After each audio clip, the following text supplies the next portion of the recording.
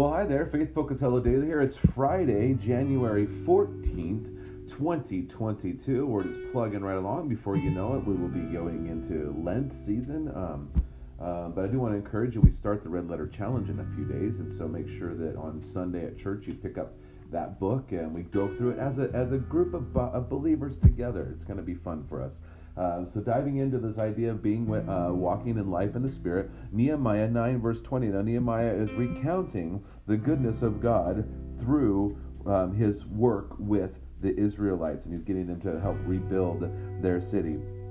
But he says, "You gave your good spirit to instruct them, and did not withhold your manna from their mouth, and gave them water for their thirst." And then Acts chapter 9 verse 31. So the church throughout all Judea and Galilee and Samaria had peace and was built up, and walking in the fear of the Lord and in the comfort of the Holy Spirit, it multiplied.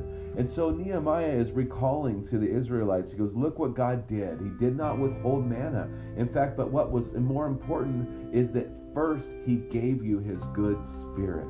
The Spirit of God is good. And we see that is a comfort to the believers here in Acts. And they walked in fear of the Lord, in awe and respect and reverence of the Lord, and in the comfort of the Holy Spirit. One of the things that Jesus said is that he will give you his Spirit, the comforter. Look, in this world we have trouble. This life is difficult. There are things that we can't understand, and things that happen in this life that really hurt our heart and don't help us. We can't handle it, right? We can't handle it in the flesh, but the Holy Spirit brings us comfort. So, man, we have a heart for those who don't have the Holy Spirit, that are trying to navigate this life that's troubled without the Spirit. It's the good Spirit of God that is within you to comfort you. So let's walk together in the Holy Spirit. May God richly bless your day. Enjoy Jesus. Happy Friday. Go and share life in the Spirit.